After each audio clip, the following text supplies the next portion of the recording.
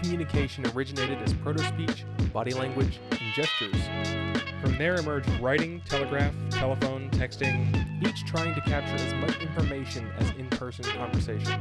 and humans compensating for their limitations in interesting ways. What if we could transmit more information than a conversation could? The social implications of communication technology this week. Philosophers. All right, David, what are we talking about today? I don't know, it's your topic. Alright. But I think we're talking about the differences between human modes of communication and how that relates to technology. Oh yeah, that is what we're talking about, as discussed totally not 5 minutes ago. Yeah, so it's kind of interesting. Take us back to, the state of nature, if you will, or where all of the technology that we have at that point is fairly limited. We're not that much different from, or our social structures are not that much different from other social animals that exist today, right? Mhm. So at this time, languages have just kind of now come on the scene, or proto-languages, and we're able to vocalize things to one another to communicate information, right? And these languages are pretty imperfect. They're mainly practical information that gets translated, like there's a threat here, there's a water's over here, there's probably not a whole lot of I'm angry, I don't know, sad. there might be that. There might be that, but honestly, up until that point, I think the big thing is that you probably don't have a lot of abstract language. no. Um, Which you could also argue you're that not going to be describing parabolic curves in these proto-languages. Of course not, That's no. not going to happen. But you might be able to tell somebody to throw the thing at the thing. So in that way, you're requesting something involving a parabolic curve, but you don't need to actually go into that level of detail. right. And not only that, but at this point, we're not writing anything down. So all communication is in the instant. There is no I'm scribing a letter to you. Right. I think another important thing is, not only are we not using a written language, we're also not exclusively using a spoken language either. No. Gestures can mean a lot in this time. And they're usually very contextual. Right. Like, I mean, I can make a vague grunt at you and point at a thing, and you can probably tell what I mean. Right. And a lot of that also has to do with the fact that you and I in this ancient world probably have spent tons of time together and have built a personal understanding between each other. Mhm. So another person could make a very similar sounding grunt like if we were to listen to them in an audio recording and look at the waveforms, they'd be very similar. But we also have a familiarity, and we can tie that sound to the specific person making it. But even deeper and older, you can understand body language as secondhand. So if you're looking at me when I do it, you know even more specifically what I might mean based on how I act, And Right. these subtle cues that are really hard to kind of quantify out, you just kind of get a feeling, but what that feeling might be is just it's an instinctive understanding of the way I'm standing, if I'm pointing or not, what my face looks like specifically. That's a really big one. And so yeah, there's all these And other gestures that are learned with culture. Like there's the classic comic that I'm sure everyone has seen now, where someone is asking, why does moving your head up and down mean yes, and shaking it left to right mean no, and the person shrugs in response. because that's just what we know it to mean, Right. I don't have to tell you I don't know. I can just do this, and you know exactly what that means. Yes. And one of the other most maybe fallaciously said universal symbols, the hello symbol, or the Yes, The palm facing forward wave. palm facing forward wave as the greeting. Mm-hmm. Now, whether or not this is actually an international symbol for hello, debatable. But it's pretty That's probably as close to widespread. universal as you're going to get Yes. for a hand gesture. Yeah, especially today. You can probably transplant a person from the southern half of the United States to the middle of sub-Saharan Africa, and if you see another human being, if you do that, they're probably not going to take it very differently than someone else. Right. I find it hard to imagine that coming across as aggressive or something. Right. It's usually a more peaceful sign of, hello, I don't have a weapon in this hand, or whatever. I'm coming in peace. I'm just trying to. I want to engage in social interaction of some type, or at the very least, like, I acknowledge you peacefully. Like, right. And other ones like that, like both hands up, typically indicates a surrender or a submissive stance of, I have nothing, or I am not a threat. I'm not going to do anything to you. Don't do anything to me, please. Yeah. So yeah, and starting from that point, going forward for tens of thousands of years or more, that's kind of the basics of all human interaction until we start writing stuff down. And even once we start writing stuff down, that's reserved for a very small group of people. And it's trying to mimic what we've already come up with vocally, and through other symbols. Right. The symbols represent sounds that we make with our mouths. Yes. They're phonetic, mostly. Is that the right word you would use? Yes. Okay. So we're pretty good at that as human beings, because and especially now, it's kind of second nature to us, because that's just how we do things. And we're equipped biologically, with most people anyway. Your standard human being is equipped with the biological processes necessary to support that type of communication. Unlike other animals that have other forms, like we had just discussed a little bit before we got on the show, talking about echolocation, it's different. But other creatures, that comes secondhand to them, because that's just how they do things. Second nature, you mean? Second nature. Hand. Sure, yeah, fair enough. Second nature. Although it literally is their nature, but anyway. Right. Well, first nature to them, I guess. But talking and hand gestures and body language for the longest time were the primary ways we communicated to one another. Mm-hmm. And it's still probably the most prominent go-to way to communicate with someone in your general vicinity.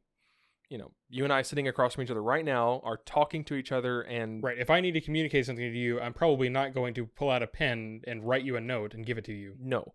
And when you speak, you're probably going to use gestures as well. Yes, I'm not going to sit perfectly still and speak. That would be weird. Yeah. Yeah. So fast forward thousands of years. I don't know exact time frames. I'm not an anthropologist. Someone has the idea, hey, why don't I come up with a way to talk to somebody far away? Maybe that wasn't the original purpose, but... I think, yeah, when we're talking... you're talking about a writing system. Yes. I think probably the original purpose of a writing system is, how about I communicate with myself in the future? Mm-hmm. I need to keep a record of something. Yes. But talking to myself in the future is almost the same as talking to someone else in the future, when you consider that... Right. Well, yeah, you can also use this to, like, reference something to somebody else. Like, obviously, one of the early applications of this is to write down laws.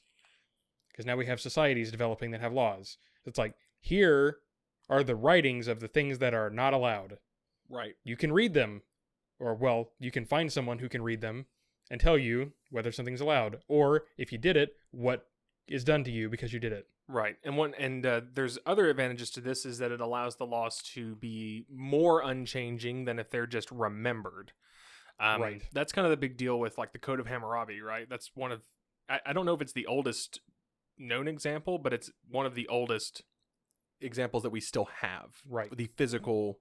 I guess they're tablets, or I don't know.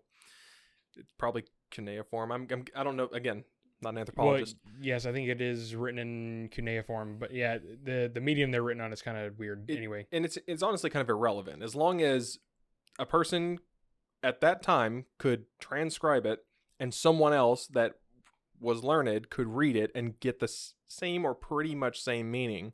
It's effective enough as a writing system. So now I can write down a law as the king or whoever the highest ranking in the social hierarchy is, And the benefit to my subjects is that they know I can't just change it. It's at least fixed. Like, so if I'm angry one day, I can't justifiably say, "Yep, that's against the law," because they could just look at that and go, "But it's not on But the it's tablet." not on the tablet. So what do you mean? Right. Which is a huge. Now, of course, it advantage. might also at that time be in the law that the king can say whatever he wants. Sure, but at least the king can do whatever he wants according to the tablet. You Right. know? But the point is, we're decentralizing authority from a single person. That's an interesting concept. This is not related to communication per se, but that No. is an interesting phenomenon in human psychology as we develop societies, that we begin to respect the written word more than how people actually feel. It's definitely interesting and probably a good topic for another time. Yes. Not trying to like Yes. beat us off no, of it. but I agree. That would, legal authority. That's an interesting thing. Right. Because that's what that is. yeah, The and emergence of legal authority as opposed to some other type of authority. yeah, legal authority and the there's even an interesting sidebar we could probably do on that on the Chinese philosophy of legalism Mhm. that came about. Very similar. Anyway, so now we're writing things to each other. This is due to technology we have now. Like, writing systems themselves are technology, and the mediums through which they're facilitated are also a form of technology. Be them tablets, or when we get paper, that's a much more effective medium for at least short-term communication. It's lighter and easier to carry and easier to actually put your message on it. It's not fragile either. Well, not fragile to the same. Like, if you drop it, it's not going to shatter into a bunch of pieces. Right. And yeah. So now I can write letters. This is and what we're really wanting to talk about today is now what are we losing? Because human communication changed with this technology. So now I can't include my body language. I can't include my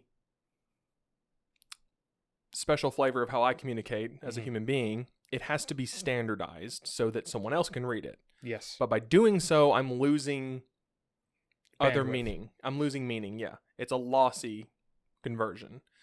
So I don't think it's a huge surprise that when we start writing things down, that by itself necessitated an increase in vocabulary. Because now I have to put in a word a specific event.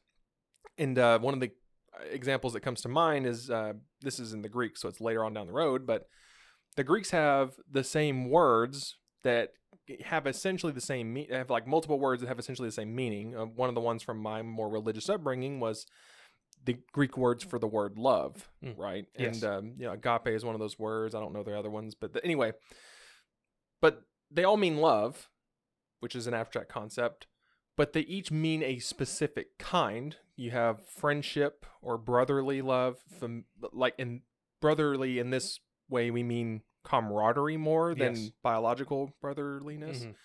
Mhm. You do have familial love. You have passionate love, we'll say. Mhm. And then you have this like more spiritual kind of, what's the word they use? You know what I'm talking about? The word's escaping I me. know, but I don't remember the word. It's a not unconstitutional. I don't know why that came to my head. Ethereal? Unconditional. That's it. Unconditional. Okay. Right, which is it's more of a parental to child kind of love, Yeah. which is different than familial in that your child can't do wrong in your eyes because they don't know any better compared to you, so you love them regardless of if they wrong you. Right. You can't help it. Another example of something like words that maybe wouldn't even need to exist, like because I can see a reason for needing to describe those kind of things differently, even when you're speaking out loud, like in person where you can make use of gestures. But like words that come to my mind when it comes to expanding vocabulary for the sake of being able to just have more words to use when we're writing down as a way of comparison. Think of the following words: big, huge, enormous, Colossal. gigantic. Yeah. Other words you can find in reference to size in the D&D Player's Handbook, by the way, where they're actually classified. But yeah, all of those words. They just mean big, large. There's another one. But to what degree big? Right. And if we're in person, I can express this with a gesture. I can say, there was this big thing, or there was this big thing, throw my arms out wide. The emphasis is on this. It Right. was this big, which Right. doesn't translate, unfortunately, over audio. It's about yay long, But I think anyone in their head is imagining me with my arms spread a certain length of Yeah. what they would expect to be big. So if I said, telling a fish story, oh yeah, this fish was about this big, you all know my arms are probably about a foot apart. And the number of times I use that over and over again, they get gradually further apart. Yes. But that's the kind of thing that it's lost in translation when I just say, yeah, there is a big creature ahead of me. Okay. Your default definition for big is different than mine. So we had to come up with words that change a little bit, but they're still relative. Like what's the biggest thing I've ever encountered? So my definition of big is different than yours. Or right. And like I might call something big that's still smaller than me. Yes. Like I can think of a big dog may not be as big as me, but it's big enough that I care how big it is. Right. And what are we getting at, I guess, with this? We're talking about how we need to invent more words to add to our vocabulary so that we can still express these things in writing Right. without our gestures. Yeah. Yes. And not only that, but fields begin to emerge in which writing is used as a medium. Mhm. And these writings take on different tones, which is interesting. So, for example, let's go ahead and move up to the modern day a little bit so it's easier to kind of understand. Because the concept about it being a lossy conversion still exists, even today in the written word. If I were writing a scientific paper and I said, I saw a big explosion, that's Cool. unacceptable Right. in the clinical sense. I would need to describe exactly how big it was in hopefully meters. How big? How long did it take? What color was it? Yes. Like all kinds of things that we care about. And it's the kind of paper that make your eyes glaze over because that is absolutely not how humans communicate Mhm. generally. It's a skill to be able to write technically because it's not normal for the way we communicate. Mhm. So that's another way that this technology has expanded our means of communicating because we're communicating in a some would say unnatural, but we're natural creatures. And so it's a natural extension of what we do, but it's more artificial than speaking. Then there's also the storytelling way, which is oftentimes exaggerated and uses hyperboles and is much more verbose in its verbose in its length of description, but not in its physical sense. When you're describing a scene for the sake of a story, it changes what you talk about. A lot of times people, when they're writing for a good It's example, like selective emphasis of details. yes, a good example, I don't remember where the source of this comes from, but the lesson of this story is if I'm writing out a scene and I mentioned a gun on the wall that's mounted to the wall, that better be used for something later on, or it's unnecessary detail in the Or beginning. it's either that or you're like trying to paint a picture of a character. Right. It better come This is back. the kind of person who would have a gun hanging on his wall. Yeah. Right. It better have a purpose. And in that world, anything you write better serve a purpose. Yeah.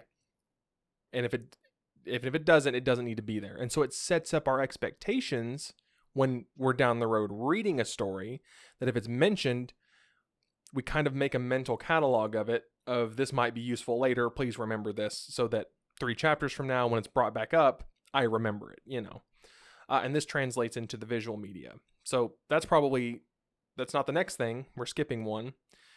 So we had person to person speech communication. Then we went to writing. And then the next technological advancement was the telegraph. Yeah.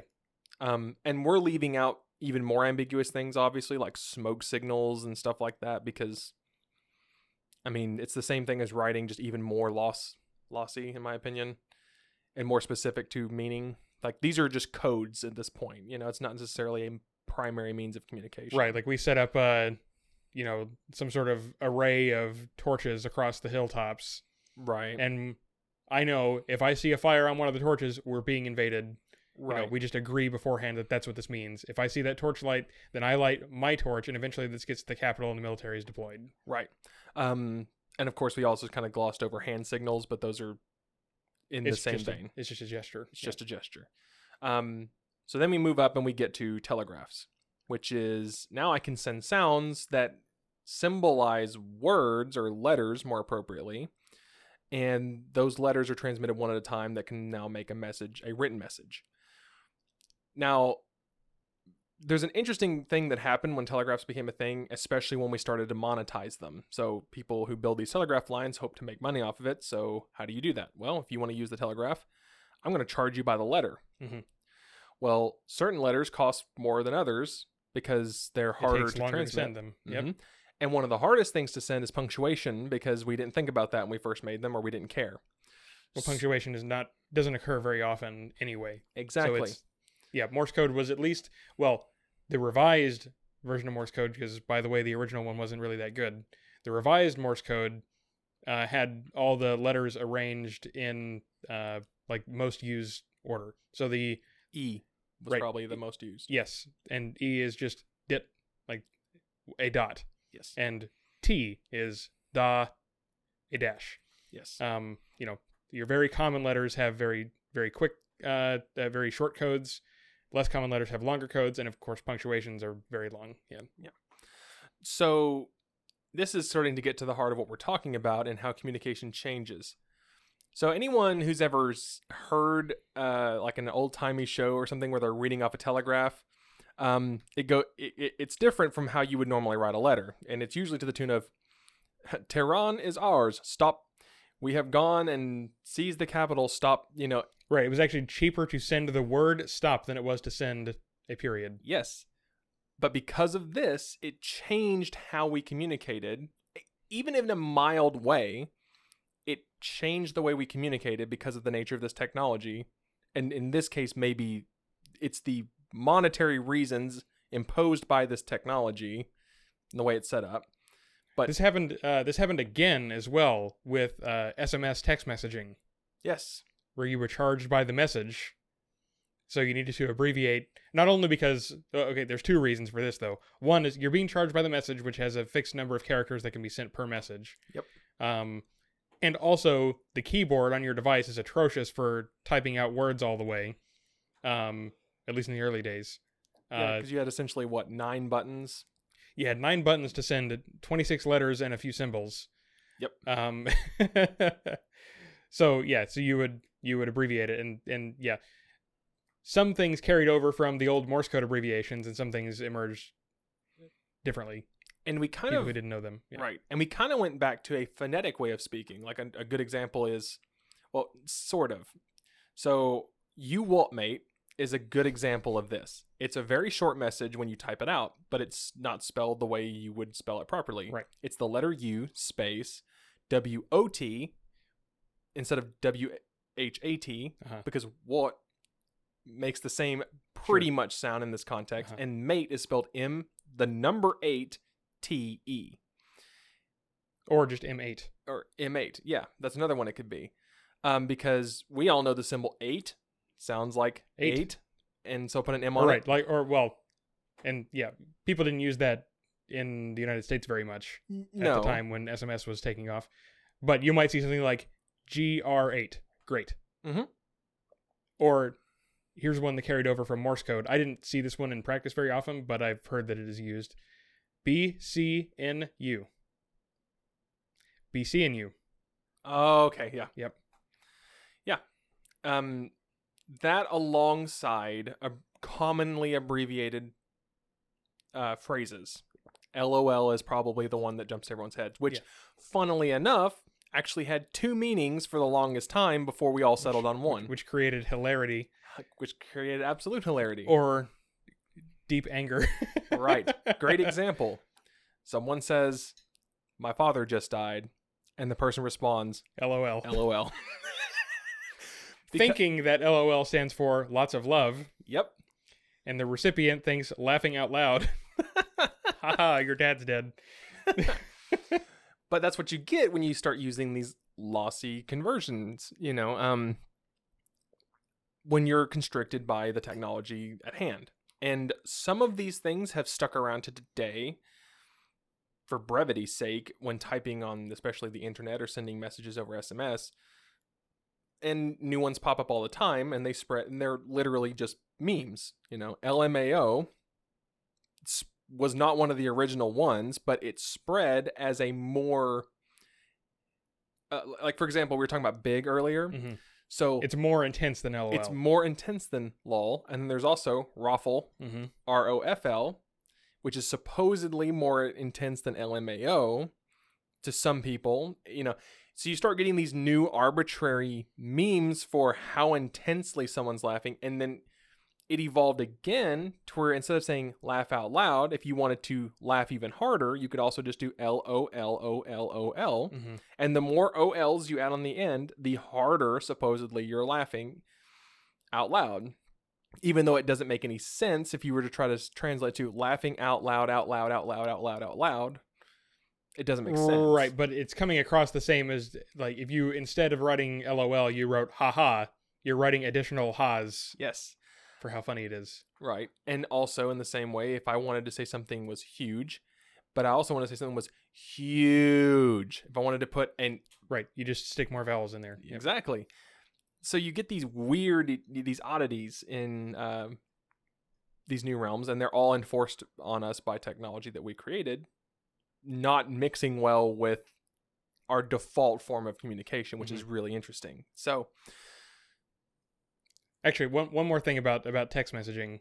This is fascinating. You might have seen and I will recommend to those who haven't seen it, the Tom Scott video on people who, like, the ways that people try to create tone in text messaging. Have you seen this one? No, I have not. It's fascinating. So, so I just mentioned, back when everyone was charged by the text message, we would abbreviate things. Now we don't really have to do that. No. Everyone has unlimited text messaging, or we're using online services that don't keep track of that. And we have full keyboards most of the time now. Yes. So we don't need to do that. But, so back in the day, you may not have bothered to, like, capitalize or punctuate things because that takes more time, and why bother? But now... If I wanted to type a sentence on my phone and have no capitalization in it, that takes effort because my phone wants to capitalize things that should be capitalized. It's trying to autocorrect.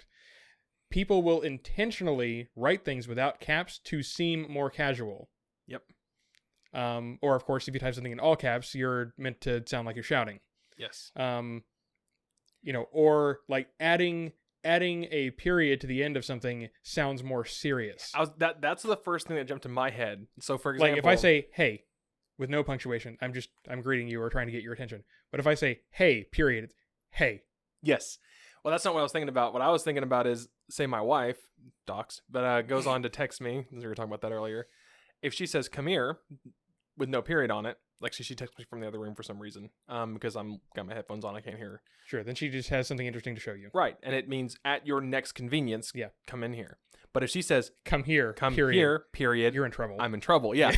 Or even worse, if she punctuates every word, come here. Yes, it's like, oh God, you might be dead. I might not live, but we all know what that means, kind of, even though. Or also, here's another one that he brought up. Ending a question with a period, to indicate like the tone that you mean at the end of the sentence. No, so like if I say inflection. what with a period, then I'm like expressing like either concern, or whatever. Anyway, but I'm meaning for it to sound like what as opposed to what. Likewise, put a question mark on the end of something that isn't a question to indicate the rising tone. The inflection change. I don't know. Yes. Put a question at the end. Mm-hmm. Also, intentionally misspelling words that require the same amount of effort to spell correctly. That's one I see a lot. There is a particular individual who we both have corresponded with over text. And when I say text here, I just mean in a text format, not necessarily texting, but who spells the word cool with a K. Yes. Okay, you know exactly who I'm talking about. I do. But you know what that means. That's a goofy kind of way of saying something. Where it's like you want to be kind of goofy And so you're spelling words wrong, but they sound the same, so it's even more lighthearted than casual, you know. That's super interesting. But we skipped one if we're going by the technological timeline, because we had Morse code, but we went straight from Morse code to something else. Telephone. Yes. Which was weird because we went from a very lossy form of communicating to a less lossy form of communication, which right, quite a good one, yeah. Quite a good one, which you would think people would prefer. However, it requires both of you to pay attention at the same time. Exactly. And so our society kind of changed in what they valued when it came to a conversation. Can communicate asynchronously with lots of different people at the same time, which is preferred. And yeah, and when I get busy, I can just put my phone down and get back to it when I get back to it. Right. I don't have to sit on the phone with you. And now most everybody hates receiving phone calls. Yep. And and so much so that there is an anxiety associated with them now, because realistically, the only reason you're calling me is because something bad has happened or something like that. Or the only people who call you these days are telemarketing firms, or it's something bad, like you're late to pay a bill. Those are still done through automated phone call more than they are through the text or whatever. So it's actually in, forget, it's not the DSM, but there's I forgot where I read it, but essentially a bunch of psychologists were talking about there's a growing anxiety that's contributing to anxiety disorders around phone calls. And that's the main source of anxiety. Your phone rings and you become anxious all of a sudden. And it's also because you're essentially being forced at that moment into a binary choice now. Answer or don't. Answer or don't, and there are implications for both. Because it's also still considered rude to ignore someone's phone call. So the person who's calling you is putting you into and as ridiculous as it might sound, is boxing you into a binary choice where you're going to have to do something you don't like either way. I'm either going to have to be rude and not only this, I'll go into that in a second. You're going to be rude and not answer in some way, shape, or form. Or I'm going to have to lock myself into a conversation I can't just abruptly leave. Right, because hanging up on somebody is even worse than not answering. Worse, yeah. And also, it restricts me from doing anything that I would be doing at this current place and time. What's interesting, though, is these weren't necessarily problems when phone calls first came about. It was considered awesome to get phone calls, and it was the primary go-to way to communicate, because I'm not sending... Well, and the technological limitation there being landlines. You know, I could escape a phone call by just not being in a physical place where a phone was, or specifically my phone. My phone, right? If someone called you, and suppose you, well, first of all, it was hard to tell who was calling you back then. Caller ID was not a thing, right? But even if you had a strong suspicion about who was calling you, or you have one of those newfangled answering machines, and you want to let that figure it out for you, they don't know that you're at home. You could just say, oh, I wasn't at home, or, you know, I was in the bathroom, or whatever. You know, you can come up with an excuse for why you weren't able to answer the phone. Now everyone is carrying their phones with them in their pocket all the time, or at least that is the assumption. So if you don't answer, then you're just being rude. Well, and like a good example of this in media, my wife and I recently started watching through Trailer Park Boys. I don't know if you've ever seen that show. I've heard of it. Okay, there's a recurring theme at the beginning of the show where one of the main characters, whose name is Julian, almost every episode, it starts off with him in his trailer. And he has a phone, a landline, and there aren't cell phones really at the beginning of the show. It's older than when cell phones were common enough for everyone to have one. But he has an answering machine right next to it, and he never answers the phone. He lets it go to voicemail and listens to people leave him a message, and then decides whether he wants to pick up or not. It's an old form of screening calls, right? But another thing that occurred at this time was, as a social phenomena, acceptable phone calling hours. And this was something that, because when I was growing up, when I was very young, we still didn't have cell phones. My parents didn't have cell phones. We just had the landline. And there's something special at 6 o'clock that happens that you don't answer the phone. And everyone knew this. Because 6 o'clock is telemarketer o'clock. All telemarketers call you at 6 because 6 o'clock is dinner time. And they're trying to catch you when you're home for sure. But there's another thing where I would get scolded for trying to call someone after 9 or 10 p.m. because you're calling someone too late. And then, so there's like this window of time when it's acceptable at the beginning of the day, 7 a.m. to 9 a.m. It's acceptable to call somebody.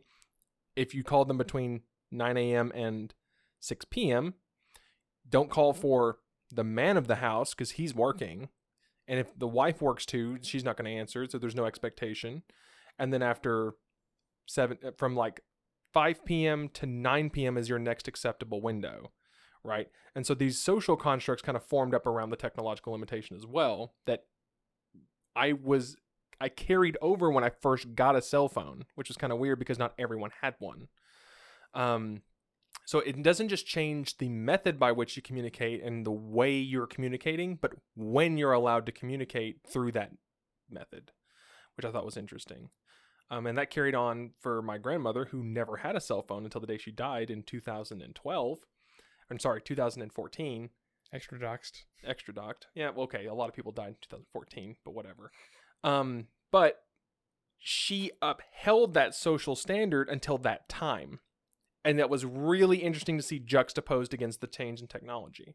So that's another thing. As you see technology change faster, there's gaps that begin to occur between people groups on their ability to communicate with one another and understanding limitations between each other of how they can and can't communicate.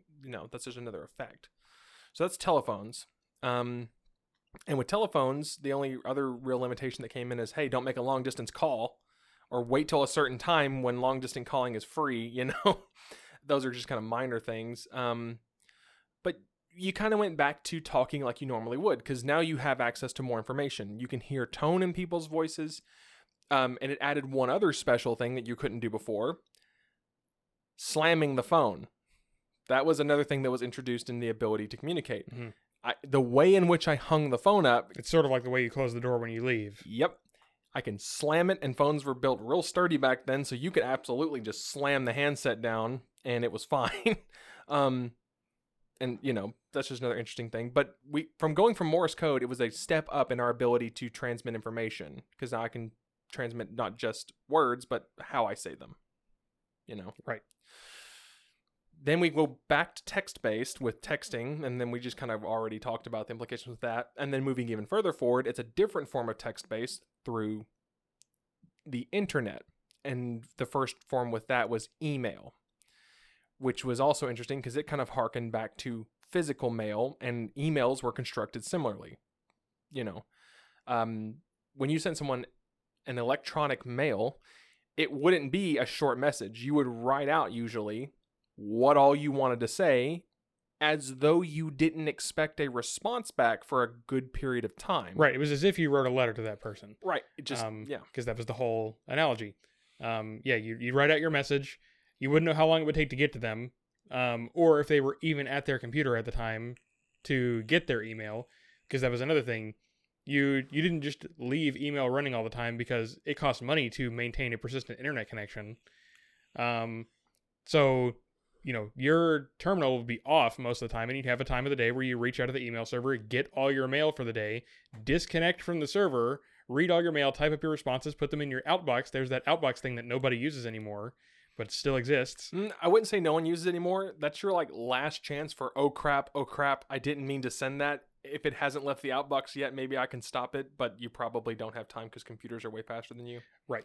That's about it. So anyway, so the outbox, write up your message, put them in the outbox, then connect to the mail sending server, which might be different, and send all the stuff that you have queued up to send. Right. It's just like the mail. You go out to your mailbox, get your mail for the day, write up your responses. If you feel like it, then put it back in the mailbox with the flag up for the next day. Right. And then after that, very quickly, you had instant messaging was the next thing. Actually, no. Okay. Am I skipping something? Internet relay chat. Okay. But IRC is very, very similar to IM in practical use. It is, but when I think of IM clients are normally direct person to person. Fair enough. Whereas IRC is channel based. Okay. So that's the difference. Is you're getting together with folks in a channel to usually talk about a common subject.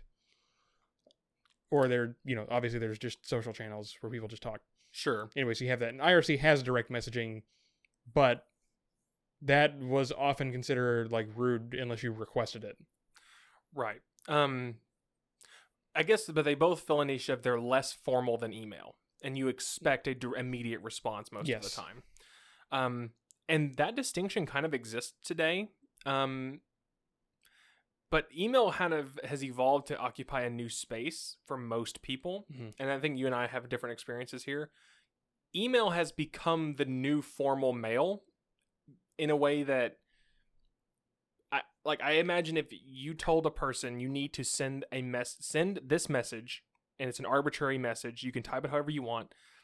Send this message to this person over email and send it to the same person over text.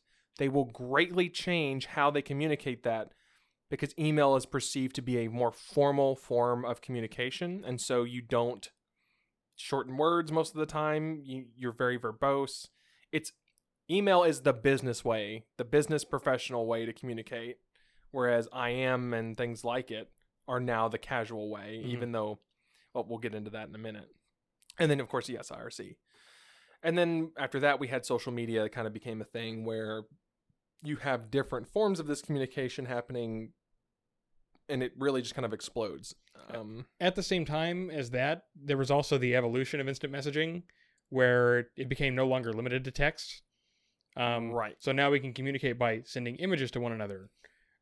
This could either be simply like sharing photographs that you might show somebody in person, but it could also be, when we were going back to the example that you were saying, like you're a scientist and you're having to describe the explosion that you saw during your experiment, you could also just send somebody a video of the thing. Yes.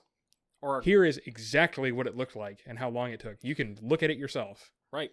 Obviously, this doesn't pass for academia, but sure. if I want to communicate to you what something looks like, and I can do it again, all I got to do is stick it in front of a camera, and I can show you what it looked like. Right. And as cameras have become more prominent, well, we'll get to that. Yeah. So then you had social media, and this added another layer. So most social media platforms, for the longest time, did support some form of direct messaging. We changed the name because it's to be more descriptive of what we actually mean. I'm sending a message to one person. Mm-hmm. But now you have, and this has been around before this, forum style, of text communication, which is similar to IRC because they're usually based around a topic. For example, I'll take one of the most common forms, Facebook. If I post something on my wall, I'm usually the subject because it's on my wall, if you will. And people now are communicating via subject response in comments, and so we're commenting to each other. And we also now have this extra layer of reactions to comments. I can like what you said without having to say anything. There's a symbol for that now. I can just click a button and communicate that I like it. Or I can not like your post, but like someone's comment in a way of voting for which one I prefer.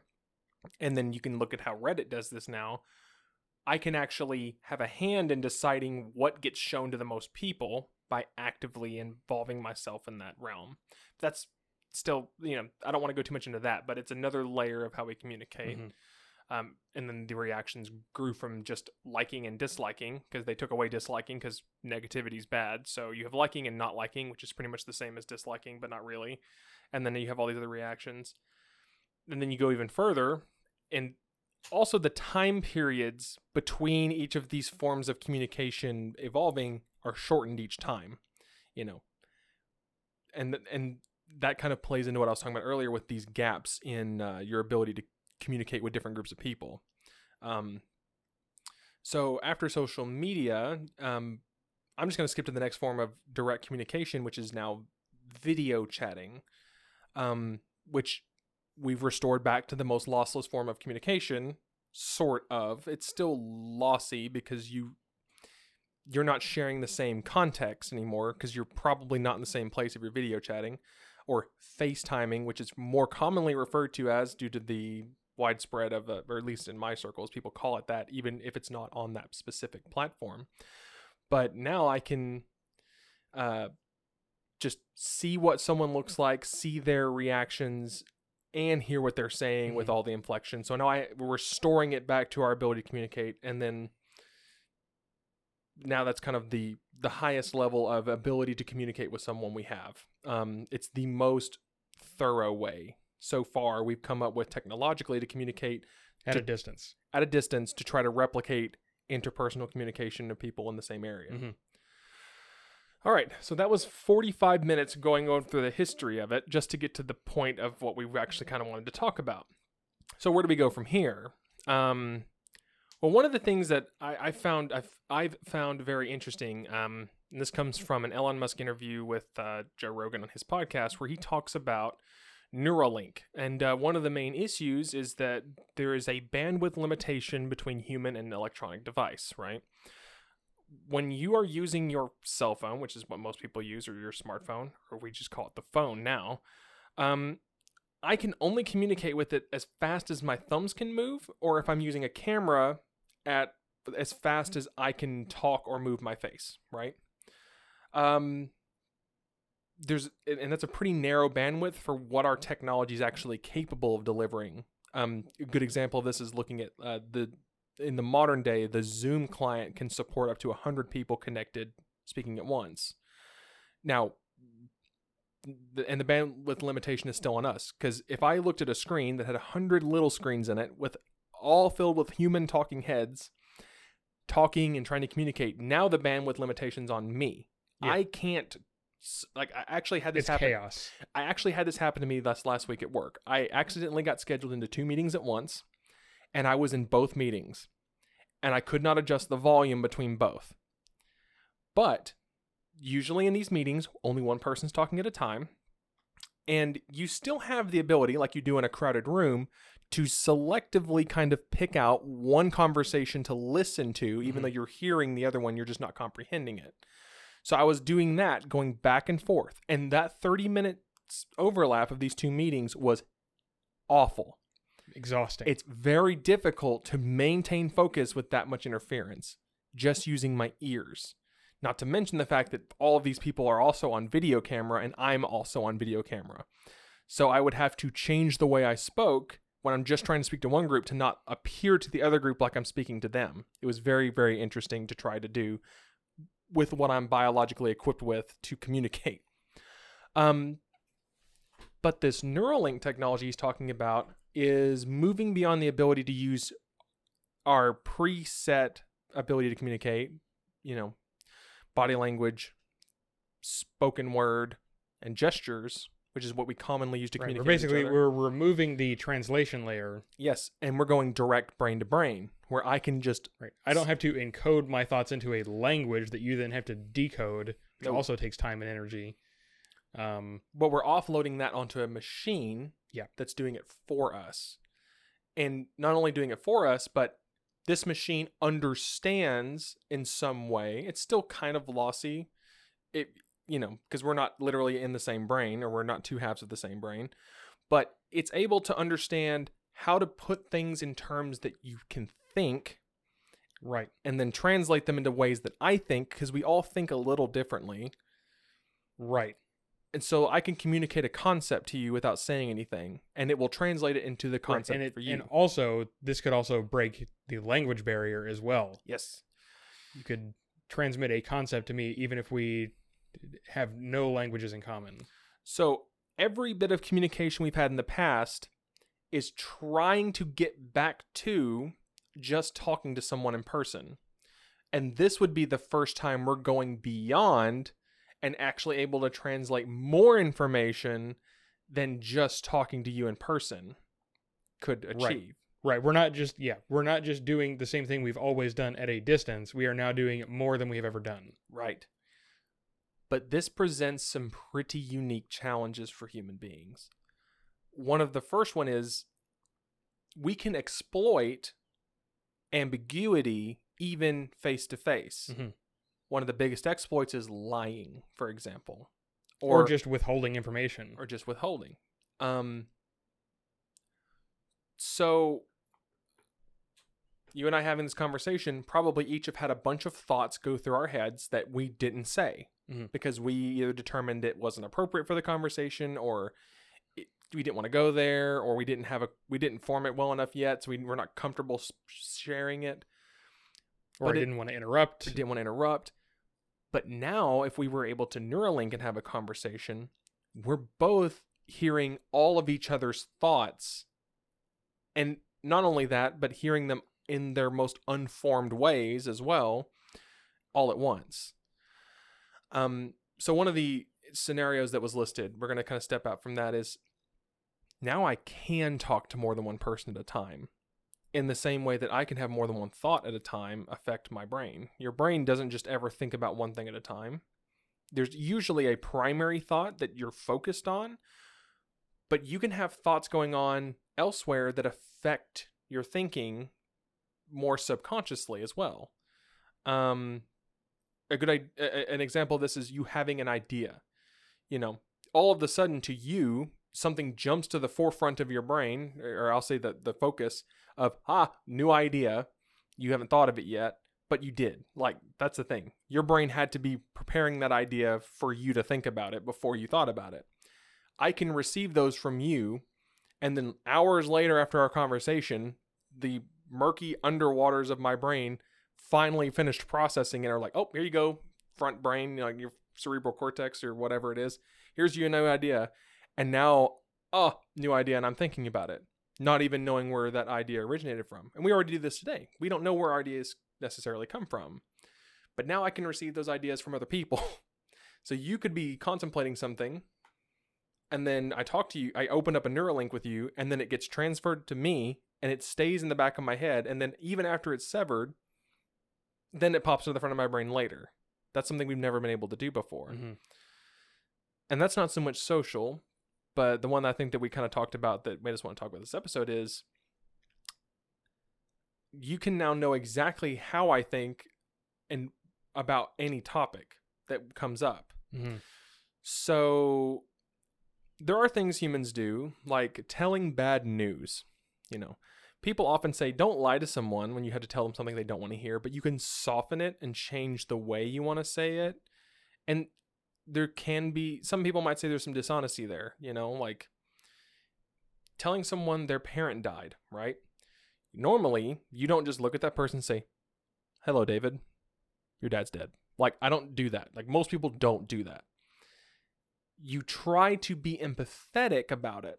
Even if you're not, you try to be that Right, you way. try to upfront make it clear that you are also feeling bad about this thing. Yeah, I'm with you. You're not alone in the feelings you're about to have. Right, I'm not here to hurt you emotionally. Exactly. Even though what I'm going to tell you will hurt you emotionally, but it's not me who's doing it, it's the information. Right, I'm just the messenger. Yes.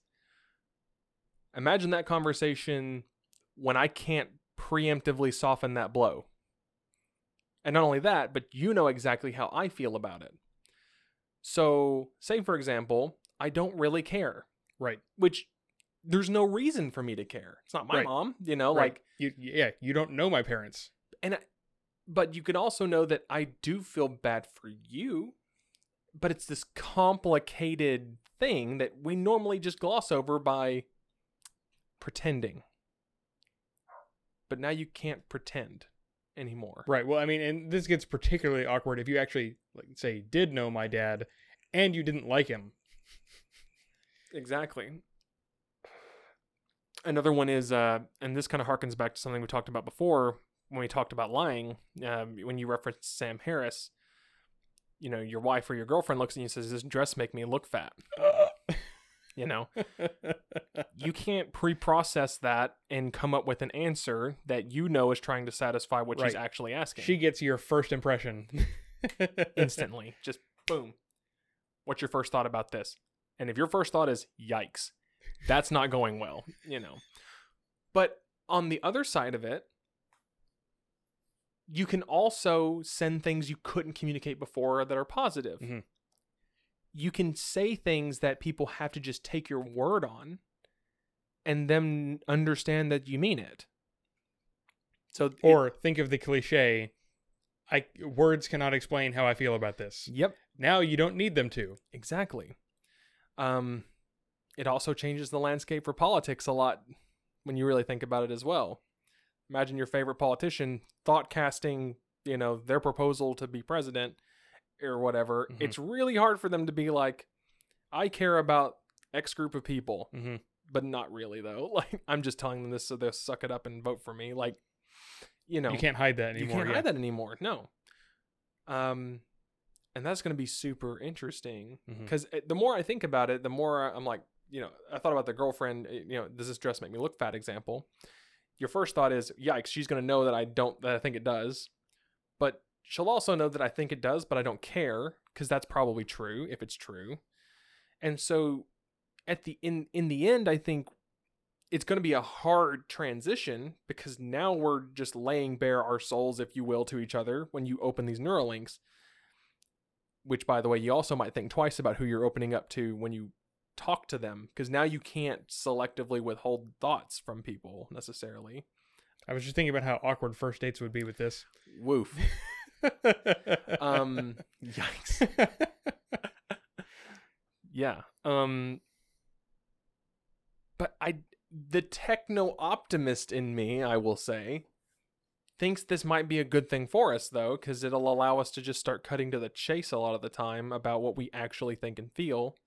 Right. You really have no choice but to be honest. Exactly. And that's just a good thing almost all the time. Almost all the time, it's better to just be honest. And not only that, but you also can't selectively hear what people say. Like, a good example, I can't take what you say and then filter it through my biases on what those words have meant to me in the past, right? Right. So I can't intentionally I can't pull the whole, so what you're saying is Exactly. bullcrap. Yeah, you can't twist someone's words or put new words in their mouth, like, Nope. because they didn't even say any. And you can do the even if there is some like reconciliation that needs to be made, you can do that back and forth really quick. Mhm. I give you my concept, you have a reaction to it, and then I see the reaction, and there can be that back and forth reconciliation silently and very quickly. Very quickly, yeah. We reach a resolution where you understand what I mean, and you still might not like it, but you're not putting it through your own filters in that way. Right. But it also helps us communicate our emotional states to each other, which Mhm. are often the hardest things to put into words. Yes. And this happens all the time. You look at someone and says they're obviously, body language wise, angry. And if you ask them, are you mad? Like, no, I'm fine. Okay. No, you're not. But it's hard to talk about it at that moment. But if you could just understand why they're mad, you can also get to these contexts. And I hear this argument. There are arguments that spring up from this thing a lot that I hear people talk about, where it's usually between couples. Guy complains that, well, my wife was mad the other day, and when I asked her why she was mad, she got even more mad, so why even bother asking? And if you asked her why, and she's like, well, I wanted him to care, and I shouldn't have to explain why he should care. You know what I mean? Like, there are some of these kind of irrational things that happen where you know what you want people to do, but by telling them what you want them to do, it's not genuine anymore, right? There's a weird... now you're just commanding somebody. Exactly. You want them to understand what you want. And don't get me wrong, there's something about that in relationships that can really increase the intimacy in two people's relationship by being able to just intuit what that other person wants. That's what can help set a relationship between two people apart, which is usually what you're looking for in something like a spouse or a long-term partner. But now you don't have that anymore. You can have that with anybody, because you're already telling them what you want just by thinking about it. And I'm sure there's plenty of other interesting thought experiments around this, but I think we only have time for one, since we're coming up on time, that I've thought about recently. So there's this phenomena of pathological liars that can become severe enough where they actually believe their own lies. So think about that in the context of, I can just share thoughts with you. There will be certain people who can communicate lies, and they will pass the They'll pass the genuineness test because they Mhm. really do think that. But it's also still a constructed lie. Mm-hmm. And, we've kind of gotten a taste with this when we look at things like lie detectors, and polygraphs, which don't even get me started on how faulty those things are. Mm-hmm. But there are people that can easily blow through polygraphs because they're Conditioned. conditioned to do that. And they can do that in this example as well. So what do you think happens when you have a class of people who they can communicate genuine thoughts all day that are absolutely not what they are what they really think, but they're so convinced of it that they can communicate it as a genuine thought, but also turn on a dime and stop thinking about it that way if they really wanted to, What are your thoughts on those kind of people in this space? I don't know that it matters a whole lot. Like my impression of it is it's just going to be like I'm struggling to think of the word that I want. Basically, I'm thinking about, okay, there are no doubt people that I know who could be like this. Maybe even,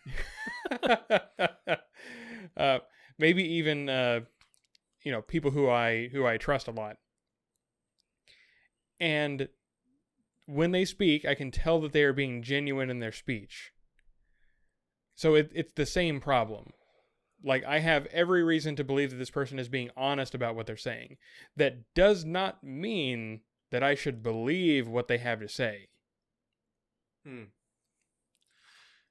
actually, this doesn't even have to happen in the context of a pathological liar either.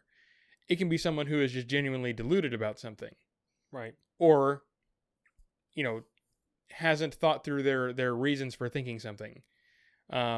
This is something I really do run up against a lot of my family, as you well can imagine. Where I can hear somebody being honest about something that I think is complete nonsense. Right. I think it's the same thing. I can tell the genuineness of somebody's thoughts in this case, but that doesn't mean that I'll believe them. But do you think that it'll become worse when you're dealing with people that you're unfamiliar with? Like, for example, there are some people who haven't quite adjusted to social media well, where they take social media posts as serious as someone saying it directly to them, but as filtered through the way you're perceiving their text on a web page in this case. And these are the people that are up at 3 a.m. and can't go to bed because someone on the internet is wrong, right? They already have this problem with just what someone wrote. And a troll like me will just come along and write things that I don't mean and I think are funny, and agents of chaos who just love to see other people squirm over it. What do you think will happen when there's a group of people that, now that they have every new reason to take it as legitimate, because say I am able to genuinely post a thought post about something at a certain time. Think about that. I can post a thought that I had at a certain time, and it's memorialized in a time stamp, So I thought this on 8/21/2020 at 8 p.m. I thought this thought, and then I leave it on a web page, and someone comes across it 2 years later, and they intuit my thought from 2 years ago. It's even more genuine than something I just wrote to them if I was sure of it. Do you think it would be even harder to get those people to come to the realization that, yeah, but that was 2 years ago, for example, or just because they genuinely thought that doesn't mean that it's sensible? Do you think that would make that issue even worse, or would it be about the same as today, the way people misinterpret the written word online? I could see potential for it being worse, personally, because it's getting past these built-in defenses that we have around our emotional weaknesses in our brains to accept thought germs, I think like the severity with which it is taken, I don't know if that will change all that much, because people obviously people do take it very seriously already. I don't know how they could take it more seriously than they do in some of these cases. That's fair. To the point where people go on campaigns to try to get people fired from their jobs because of something they wrote online trying to be funny. But like the defenses for that right now, people who don't think that person should be fired could say, yeah, but they just wrote it. You don't know what they were thinking at that time. You don't know how they felt when they wrote it. You don't know exactly what they meant. Right. So the place where I think it would be different is that you might lose your ability to say that was just a joke. Because, if you in your smugness, made such a post, and now your boss can actually think what you thought and make his judgment about it. Yikes. That is true. But on the upside, you lose that ambiguity over what's a joke or not, because right. It all depends on how genuine can you be when you're making such a post. Like, right. Is there still some trace of your lightheartedness about it that can be detected or not? Right. Or is it still determined by the perceiver? That's the other thing. Right. We don't know, because this is all theoretical still. Mm-hmm. It'll definitely be interesting. And there are other things I don't have really time to talk about, but like collective consciousness thinking. So say right now, say if 10 people got together to collaborate on a problem, they're restricted by their ability to only one person can speak at a time and all this. But imagine that 10 of you can get together and share your thoughts about it and try to solve a problem. It might increase our ability to solve problems cooperatively and work cooperatively. Mm-hmm. There's other benefits there, but that's definitely interesting. But I think we're running out of time. Do you have any last comments you want to make since we're running up on time? This has been an interesting topic For sure. We went a lot more into the history than I thought we would, but that was fun. For sure. And I think it's important to understand, why this is kind of a more groundbreaking thing than it might have appeared first off, I think maybe my final comment about it, because I don't think this is this particular thing is enough to be its own show topic. So we had the idea, and I think it's still in our backlog somewhere, to talk about various things about forum etiquette. So keep in mind, although it has nothing to do with this neural linking technology, to spend a bit more time contemplating, and I realize our listeners may do this already, contemplating the low bandwidth nature of text communication. True. Because some people don't understand, what this is doing. Obviously we have these people that take jokes very seriously, and this is a failure of the low bandwidth nature of text, is that they are projecting their own emotions onto the text. Yep. It's very different if you're in a comedy club and you hear someone say something than when you're fired up about a certain issue and you hear someone comment about it later. Yeah. Which is why taking recordings of people in one setting and then applying them in another can be disastrous, but whatever. Yeah. Yeah. So that's what I have to say. Cool. I don't think I have anything else to say. Okay. Philosophers.